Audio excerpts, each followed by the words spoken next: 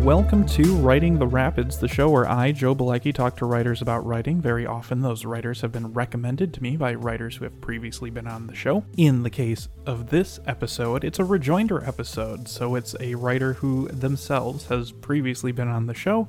Mike Klein is his name. He is a writer, Third World Magics. The topic of this episode is his fifth book. Mike has been on multiple times, and it's a delight every time. If this is your first time listening to an interview with Mike, go back and listen to all the old ones. They are all worth your time. Instead of asking you for money this episode, I want to invite you to the first annual Writing the Rapids birthday party marathon stream on Twitch, starting 5 p.m. Eastern Time on Friday, February 25th. I will be doing a marathon stream on twitch.tv/NoisemakerJoe. I'll be posting links all over my Twitter, probably on my Patreon as well. Both of those are NoisemakerJoe, and it shall be fun. I think we're going to try to raise some money for some people who need some money. We're going to be doing a live Writing the Rapids episode. We'll have guests from old Writing the Rapids episodes on. You can ask me anything in the chat room, so we can do something like that, or we can just hang out and talk about writing, maybe play some video games, and we'll go until it makes no more sense to go, and then we'll all have a nice weekend. So I hope you can make it to that. That's February 25th at 5 p.m. at twitch.tv/NoisemakerJoe. Now, without further ado, let's get to my conversation with Mike. I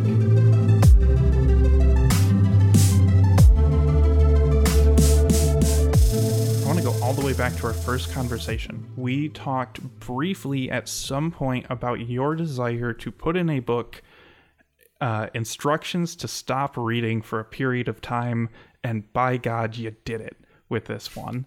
And I very much enjoyed it. I liked what it did for me as the reader. How I don't know. How has that been? How has your view on that changed since 2018 on the instructions now that you've done it? And what's the response been like? Great question. Yeah, I'm glad that you brought up that we talked about this back in the day, because whenever I say I want to do something, I keep that in mind, and I don't want to just throw it at a project because I said I want to do it. I have to wait for the project, the right project, to come along. And Third World Magics felt like the right project in the sense that whenever I'm writing something, I want to try to do something different, something I've never done previously. And like you said, I've mentioned to you that I wanted to give readers the instruction. In this book, for those who are not aware, the instruction, once you get to the middle of the book, is please wait 2 weeks before continuing or before reading further. Has my view changed? No, absolutely not. I've always wanted to engage with the reader in a sense that didn't necessarily break the fourth wall, even though I guess this does, but I didn't want it to be a breaking the fourth wall that informs what you just read. I didn't want it to say, oh, this was all a dream, or oh no, this character isn't actually who you think it is. I wanted to be a different type of dialogue in the sense that I'm just telling you this is the timing I want for this book, because 2 weeks I think is enough time. That they say it takes 10 days to form a habit. So I thought 14 days is enough that you're going to forget what you just read. So when you start reading the second part of the book, you're going to try to remember what you just read.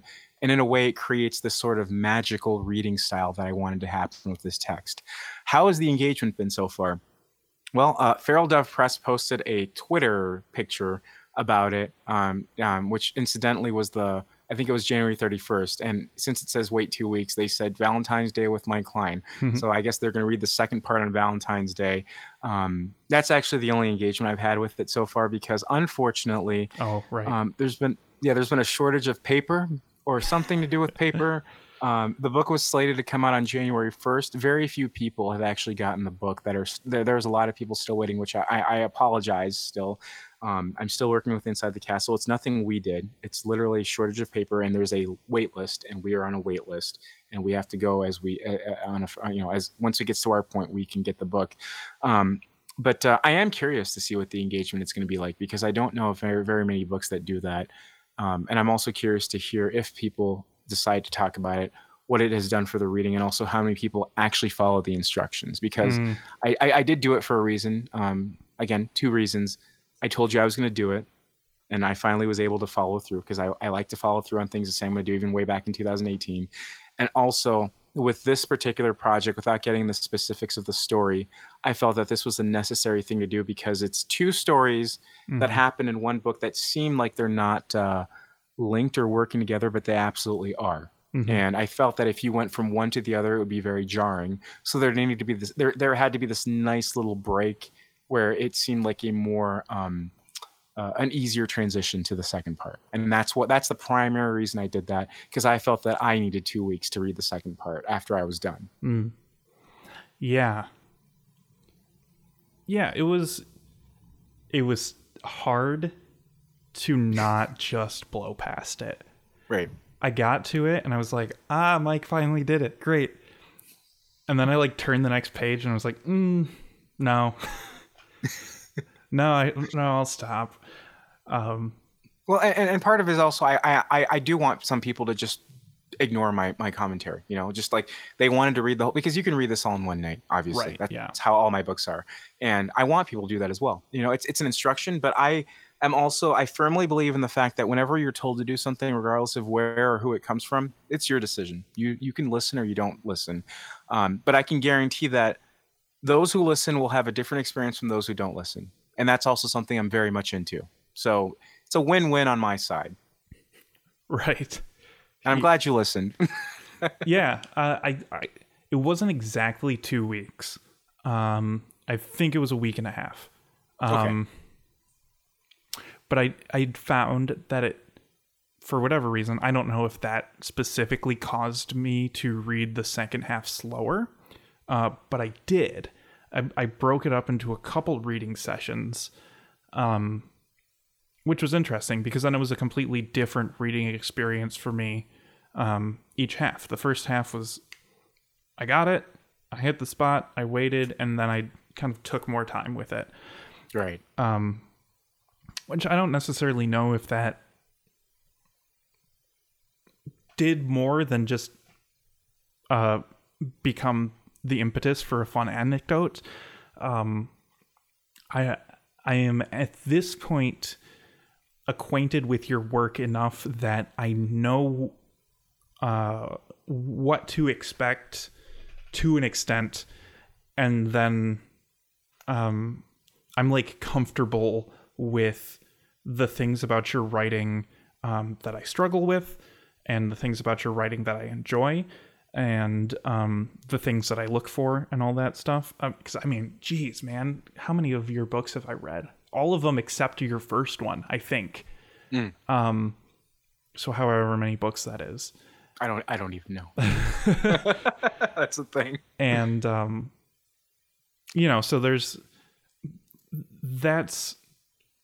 it's more than really any other single writer in my adult life, I think I can safely say.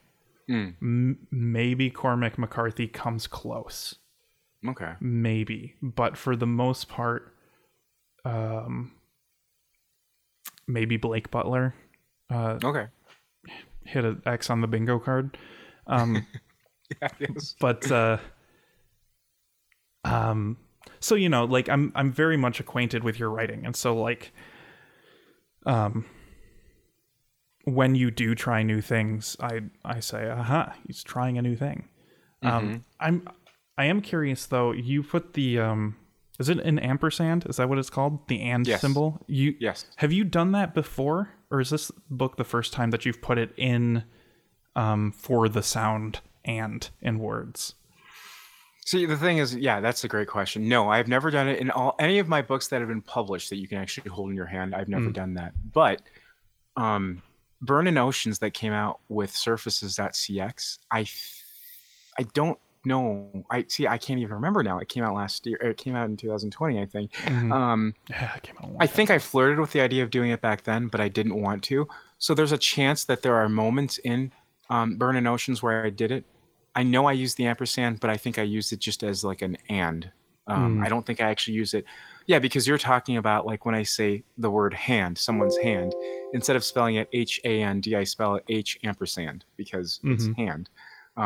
Yeah, that is something that I definitely do in this new book. And that was a that is part of the whole I'm trying something new formulation that I was doing. And I spent a long time with that because, as you can imagine, there's a lot of words that I played with. Some of them, so for example, this is something that no one will know unless I mention it because it's a deleted scene in a way. The word fire, instead of spelling it F-I-R-E, I was spelling it F-Y-R-E. And I didn't like that because once the Fire Festival scandal was happening, I said I don't want to be affiliated with that, and I don't want people thinking about that when they're reading my stuff. And also one of my friends, Johnny, who actually reads and proofs all my stuff, said the same thing. And he says, this is cute, but not cute enough to be in the work. I said, yeah, you're right. So we removed it. So fire is spelled correctly. Now, I will say I think that I have misspelled, or not misspelled, that's not the right term. I think I have spelled fire in the interesting way as F-Y-R-E in other works. And I think that Burning Oceans might have fire spelled that way. I'm not sure. I don't remember. But I think moving forward, I'm just going to spell fire the right way. But yes, as far as I know, Third World Magics is the first time that I've used the ampersand to distinguish a sound and how something should be said. Yeah, I just looked through Burning Oceans. That was the sound that came through from my computer. I was control Fing it. It's in there twice. What did you find? It's in there twice. One in like the link of sources that you have, yes, and then once as its intended use. Okay, so yeah, so I was going to do. I think an early draft had it, but the final draft does not have it. Okay. So it's been an interesting experience reading all your work, and kind of watching. I'm going to say it. I'm going to use the word degrade neutrally, or if anything positively, to watch from Arafat Mountain, and you have like longer paragraphs, and it's a book-shaped book, and from there to here, kind of watching you strip the fat so much that 10 books down the line, you're only going to be able to read if you've watched the progression of how you use language change. And I don't know. I don't read enough E.E. Cummings to know if that's like an E.E. Cummings thing. But I like it. It feels earned. I don't want to gatekeep people doing creative misspellings. But it's been interesting to watch over time that happen. The minimalization of everything, right? From plot to, the only thing that stays maximalist is just the sheer number of people and objects in your work, especially this one. It is chock full. Pages and pages and pages of musical artists and things like that. Yeah. And you mentioning Arafat Mountain is, a book that was book sized. Yeah. My very first book, Mastodon Farm, nothing is misspelled. Everything is spelled as it should be, and it reads like a regular book. And then Arafat Mountain, that was the first time that I read Arafat Mountain in front of a poetry crowd. Everybody in the crowd, they were all poets, and they were all either getting masters or MFAs or whatever in poetry. And I had never interacted with a crowd like that. And I thought they weren't going to like it or understand it. But oddly enough, with Arafat Mountain, the way it's written and the way it talks about what it talks about, they were very receptive to that. And and when I was done, it was actually some of the most engagement I've ever gotten after a reading, where not everyone, but a lot of people came up afterward and asked me, have I ever considered writing poetry? And I said, no, because I don't understand it. And a lot of them said that Arafat Mountain to them seemed like poetry. It may not look like it on the page, but when I was reading out loud, they thought it was written as poetry. And when they saw it written as prose, they were very confused. And it's something I never considered. So then I talked to a lot of them, and they basically, to me at least, it boiled down to you can do whatever you want when it comes to poetry, which I had never been told by people who consider themselves poets. And I said, you know what? Let me try this for the next couple of years and see what happens. So that kind of informs this distillation or degradation that you're talking about, or I guess I could call it even a mutation, where I realized I know how I want to write things, but what if I try something different in terms of how it looks and even how it sounds? And I think that every single book I've released since Arafat Mountain has been pushing further into that territory, as you said. And you're right. Yeah. For someone who hasn't read all my stuff, that's not something you're immediately aware of. There's none of that context is there. And that's why I think I've reached a point now, especially with Third World Magics, where I have to ask myself, do I keep doing that, as you call, degradation, or do I sort of leave it now as this is the tip, this is the top, this is the most fat trimming I want to do, and this is my new prose style? And the answer to that is I don't know, because as I've told you a million times, every time I go into a project, I have an idea of what I want to do, but then as I'm working into it, I always want to do something different. And whatever that different or new thing is doesn't always jump out to me. But as I look at it, I ask myself, what about this could make it stand out or be different while still retaining the elements that I want to keep in it? So yeah, that's a question I have to ask myself. And it's fun that you ask that in terms of the degradation, because I am aware of that. And I can see how that can be off-putting for people, because it kind of forces you to read things differently. Because when you see the word H ampersand, you're like, what the hell is that? Oh, he's trying to say hand, because I start doing it over and over. And in the first part of Third World Magics, it's all written quasi-normally. But then once you get to the middle part where it says wait 2 weeks to read, once it gets to the second part, that's where the dialogue changes. The way I write is different. And also, as you said, that's where a bunch of characters happen. The first section is easier to read because it's about one main character experiencing things, and it's over the course of 48 hours, so it's pretty easy to follow. Whereas the second portion is over several months. It involves several characters, and it involves an island, and each of these characters do several different things. And there's a sort of central character who keeps appearing and disappearing from the island. So it kind of just has a different flow. And then if you do follow the instructions of waiting for 2 weeks, it also kind of interrupts that fast flow that you had from the first section. And that's what I kind of wanted to disrupt. The second part, I'm trying to rack my brain to see if I've brought up this before. But I know that you like procedural generation type games, and the character names felt procedurally generated to me. Like, I can't think of any right now, but like a first name and a last name will be like just ethnically different, right? Like, It's like, oh, this is Italian and this is French, sort of. Or like, I think one of the bigger jumps was like an Italian type first name and a Japanese type last name, which isn't illegal or anything, but it's raises an eyebrow. You're going to have a harder time finding that in the real world. And then you have so many people that, just that kind of gives me a different feel, right? And you brought up when we were talking about the karaoke book that you have Nick Land quote at the beginning of it. So obviously, like, accelerationism has sort of been on your mind, especially you can watch it from Burning Oceans on. Yes. And then so like you mix that with the minimalizing of the text itself, and you're like, Mike is pointing in a direction here. And I guess even for whatever reason, I felt like the name of the book, Third World Magics, felt almost political or charged, because I don't know, anthropologists don't use the term third world anymore. It's pre-industrial or industrializing or agrarian, right? So and magics with a K is that's like an occult thing, but I don't know.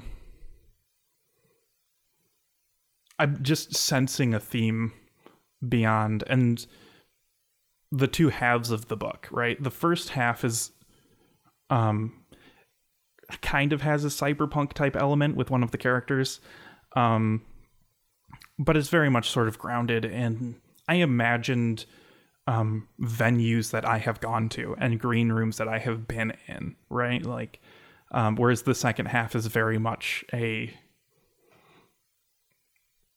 amorphous space sort of thing. Yeah, there's no question there.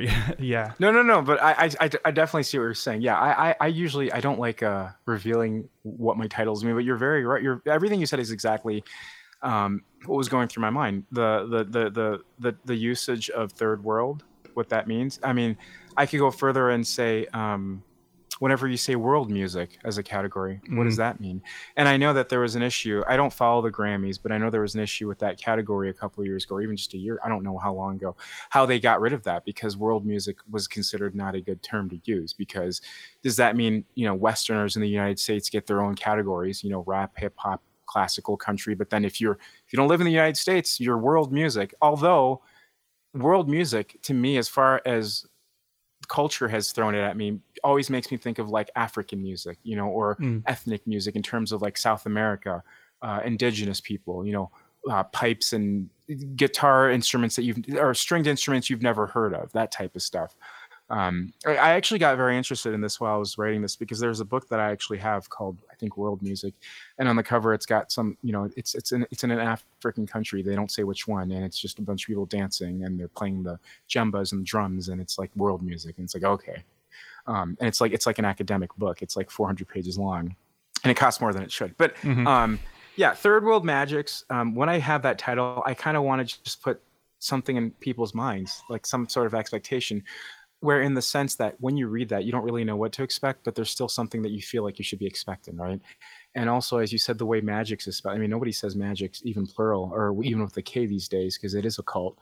And you start wondering, where's the third world in this book, and where's the magics? So there's a character who is a black magician, but that doesn't necessarily mean that ties into the black magic portion of it, or even the magic part of the title. And then third world, where's the third world appear? Is the island in the second part supposed to be a third world?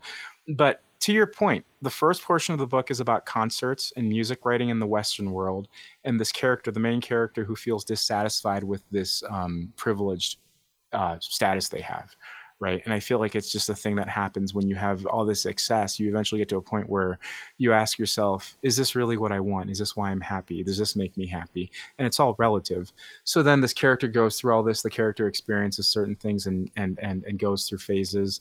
And then boom, there's a cut.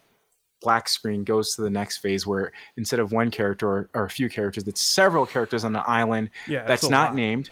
Yeah, you don't know who what's going on, where this island is. There's this character called the Black Magician who appears and disappears, never actually casts any magic, but it's implied. And then all these characters who, like you said, have different names, where they may have a first name that sounds Japanese, but then a second name that sounds Italian. That kind of throws things off. But then also each character is described by their profession on the island. And these professions are not necessarily professions that exist in real life, but by virtue of how they're defined, you understand what this person is doing on the island. So it kind of creates this disconnect. And I don't want to get into it too much, because I don't want to affect the way someone's going to read it. But yeah, there's a thing that goes on with names, and we're looked at in society as what our job titles are. Like when people ask you, if you meet someone new, most times out of not, they're going to ask you, what do you do? What's your profession? And that's something that I was harping on in the second part of the book. All these people that have these professions that mean nothing, but they mean something. Yeah, that's why there's that divide, where it's two very different parts of the book that actually all are talking about the same thing. And I'm hoping that it resonates with people. And I do want people to try to have a discussion about it to see what it means, because if I say what I was trying to say, I feel like it's just going to dissolve everything else that people have as ideas. And as with all my work, I don't want to say what I wanted to try to do, because I feel, and you're right, I feel like out of all my work, this is the one where it feels like I'm trying to say something very concretely without saying it, and that is correct. But I'm also not just going to come out and say what I'm trying to say. Maybe 5 years down the road. It just came out last month. I can't reveal it right now. Right. Yeah, not enough people have had a chance to read it even. No. Yeah, it was very, and then the fact that it was an Inside the Castle book, it was like, there was a lot about this book that subverted my expectations beyond just using an ampersand, right? Like, I expected it to be formatted a little bit more wild than it was, and it wasn't. It's there's art to it, I guess. There's object orientation to it, but it's not Ungula or anything like that. It's not even Lonely Men Club, right? Where you would have to tear the book open to get to all the words. So there is a lot about this book that excites me, that makes me excited thinking about it. the fact that the first half is quite lucid compared to Karaoke Night, compared to Burnin' Oceans, and the pause, and I really enjoy the which I think is referenced in the book, the sort of dissolving between the sections with punctuation just kind of floating around the page. Yeah. Yeah, I just want to think about how much I enjoy this book. Sometimes I feel like I don't make it clear enough in my episodes that I enjoy the books I'm talking about. But for this one, for some reason, I'm too distracted by it. The fact that I enjoy it. So yeah. Well, I appreciate you saying that. Thank you. And the reference you make to Inside the Castle is an interesting one, because I thought the same thing. I generally get the sense that I see Inside the Castle as a curator. And we've talked about this in the past, where when Inside the Castle releases something, I have a certain expectation where visually it's going to look different. There's going to be something about it different that's not going to look like any other books, because these books probably wouldn't have been able to be released on a different press, and that's part of the appeal of Inside the Castle. So I thought, just visually, or just the way it looks on the page, is not interesting enough for Inside the Castle, because it does seem more it's not conventional at all, but it does seem more conventional when compared to other things on the Inside the Castle roster. But then I decided that there's enough going on intertextually that it's enough that it's going to be, I don't want to say weird enough, but it's going to be enough that it lines up with the rest of Inside the Castle. So I was very surprised. I mean, because I go through the same process as anybody else. When I think I like something that I want to submit to a press, I submit to the regular inbox, whatever that is, and I say that this is something that I like. And I had submitted in, Lonely Men Club back in 2016 or 18. I don't remember what year it was, but I have another book through Inside the Castle, but that, like you said, that was completely different. This has nothing to do with that. This was a completely different project, and that doesn't mean that I would have gotten, accepted by Inside the Castle. So I was very gracious when that happened. And I think this is one of these books where it seems deceptively simple in terms of, like, you said the first part is very lucid. And then once you get to the second part, it does get a little different, a little more abstract. But I spent a long time making sure that both parts were exactly as I wanted them. And I'm very happy with how it ended up, because it is exactly how I wanted it to. And I just wasn't sure how to do it initially, but eventually I got to that point. So everything you've mentioned about it, even the part where you say it sort of falls apart. Yeah, it switches from words to just a bunch of colons and commas and dots and periods. And it kind of just represents how the character is feeling at that point. So when you said that you really enjoy this, I appreciate that, because I was a little scared that people would go, "What the hell is this? I don't want to read something like this." Yeah, I feel like Burnin' Oceans is probably the most difficult of your works. And it doesn't give away too much. Difficult is kind of, I don't know, most atmospheric, I guess, maybe. Yeah. I feel like the book you did with Dan has a very similar feeling to Burnin' Oceans, but is more tangible. Yes. Which I don't want anybody to think that I'm associating Dan with that, because if you know Dan's work, that would be a silly thing to assume, right? Like, somehow both of you working together brought you each down to a level that is closer to where the rest of us live. And I don't know how that happened. But I'm glad that people are I've been seeing a lot of people talking about that book on Twitter recently, which makes me happy. Yeah, it has come up recently. And that's what I was telling you. The thing about books is that that's been out since July, and there wasn't very much traction at first. I mean, there were one or two reviews, but people are starting to pick it up now. I think it's just a confusing book where, I mean, there was a review on Goodreads, and I think I mentioned this when we were doing the interview with Dan, where someone said didn't finish. Can't do this. This is too much. I can't. And I don't think they were praising it. They just really didn't like it. And that's completely fair. But I think that the way we approached the detective book that we wrote, it was we didn't want it to feel like I was writing a portion, he was writing a portion. We just wanted it to be we don't know who wrote this. And even like now, today, when we look back, we don't know who wrote what, because it got to that point where it was just blending, where the only way to do that is we literally gave free rein to, if he wants to delete a whole section, he can do that, and I can do the same thing. And that's what we did. We had a huge first draft, and we were just deleting things and adding different things, and then it got to a point where we forgot who was doing what, and that was the point. But that's picking up right now as well. And you're right, compared to Burning Oceans, Burning Oceans is a little more atmospheric. It's also the type of work where I feel if someone goes into it not knowing what I've written before, they may not know what to get out of that, because it's just, again, it's a bunch of characters doing things that are kind of abstract, and there's not a lot of explanation given in terms of why they're doing what they're doing or even where they are. But that's part of the point. It's me further exploring, I guess, challenging myself, trying to tell something that's a little more, as you said, atmospheric, and see if I can do it while still telling a story that I feel is compelling.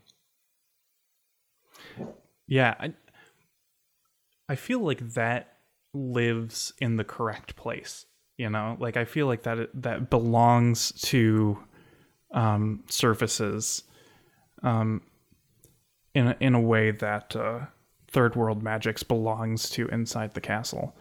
And every once in a while you'll come across a couple of presses that curate very similarly, and so therefore you have like, geez, Alou, this dog.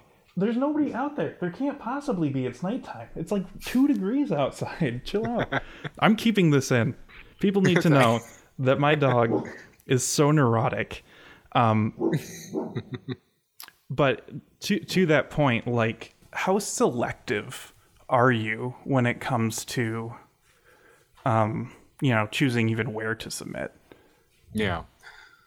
Well, I would say that I'm highly selective in the sense that I can spend years looking at a press before I even decide to submit. So if a press is brand new, I'm most likely I'm not going to submit to them, because I don't know where they're coming from. I know presses have their mission statement, but that doesn't really mean much to me. I'm more interested in who are the people that they're recruiting, or who are the people they're accepting. So I generally wait until there's a couple releases under the press's belt, and then I read those releases, especially if I'm not familiar with the author. It's gotten to the point now that whenever there are new presses, the authors that submit, I already know who they are. But I'm always excited when it's someone I've never heard of. That just comes out of the blue, and especially if I read their work and it's amazing, I'm like, oh wow, this is something I want to do. But I'm selective in the sense that I want to know who the authors are. I want to talk to the editors or who's running the press. But I also want to make sure that what I'm writing is going to line up with everybody else. So it's 2 reasons. I want to make sure that my ideologies line up with the other people on the press, so that it's just a good match. But I also just want to make sure that it's a press that I feel that I don't want to use the word safe, but I'm okay aligning with, because I'm sure there are presses out there that, if I had submitted to them at a certain point, in hindsight, I'd feel like I shouldn't have, or I wouldn't have wanted to do that. So those are things that I definitely keep track of. And I think that I'm just being selective in the sense that I'm doing my due diligence, just so that for myself, I'm being fair to the rest of the body of my work, if that makes sense. Since I've made sure that everywhere that I release my previous stuff has been a good fit, I kind of want to keep that going. I don't want to just abandon all the hard work that I do in terms of finding a place that I want to submit something.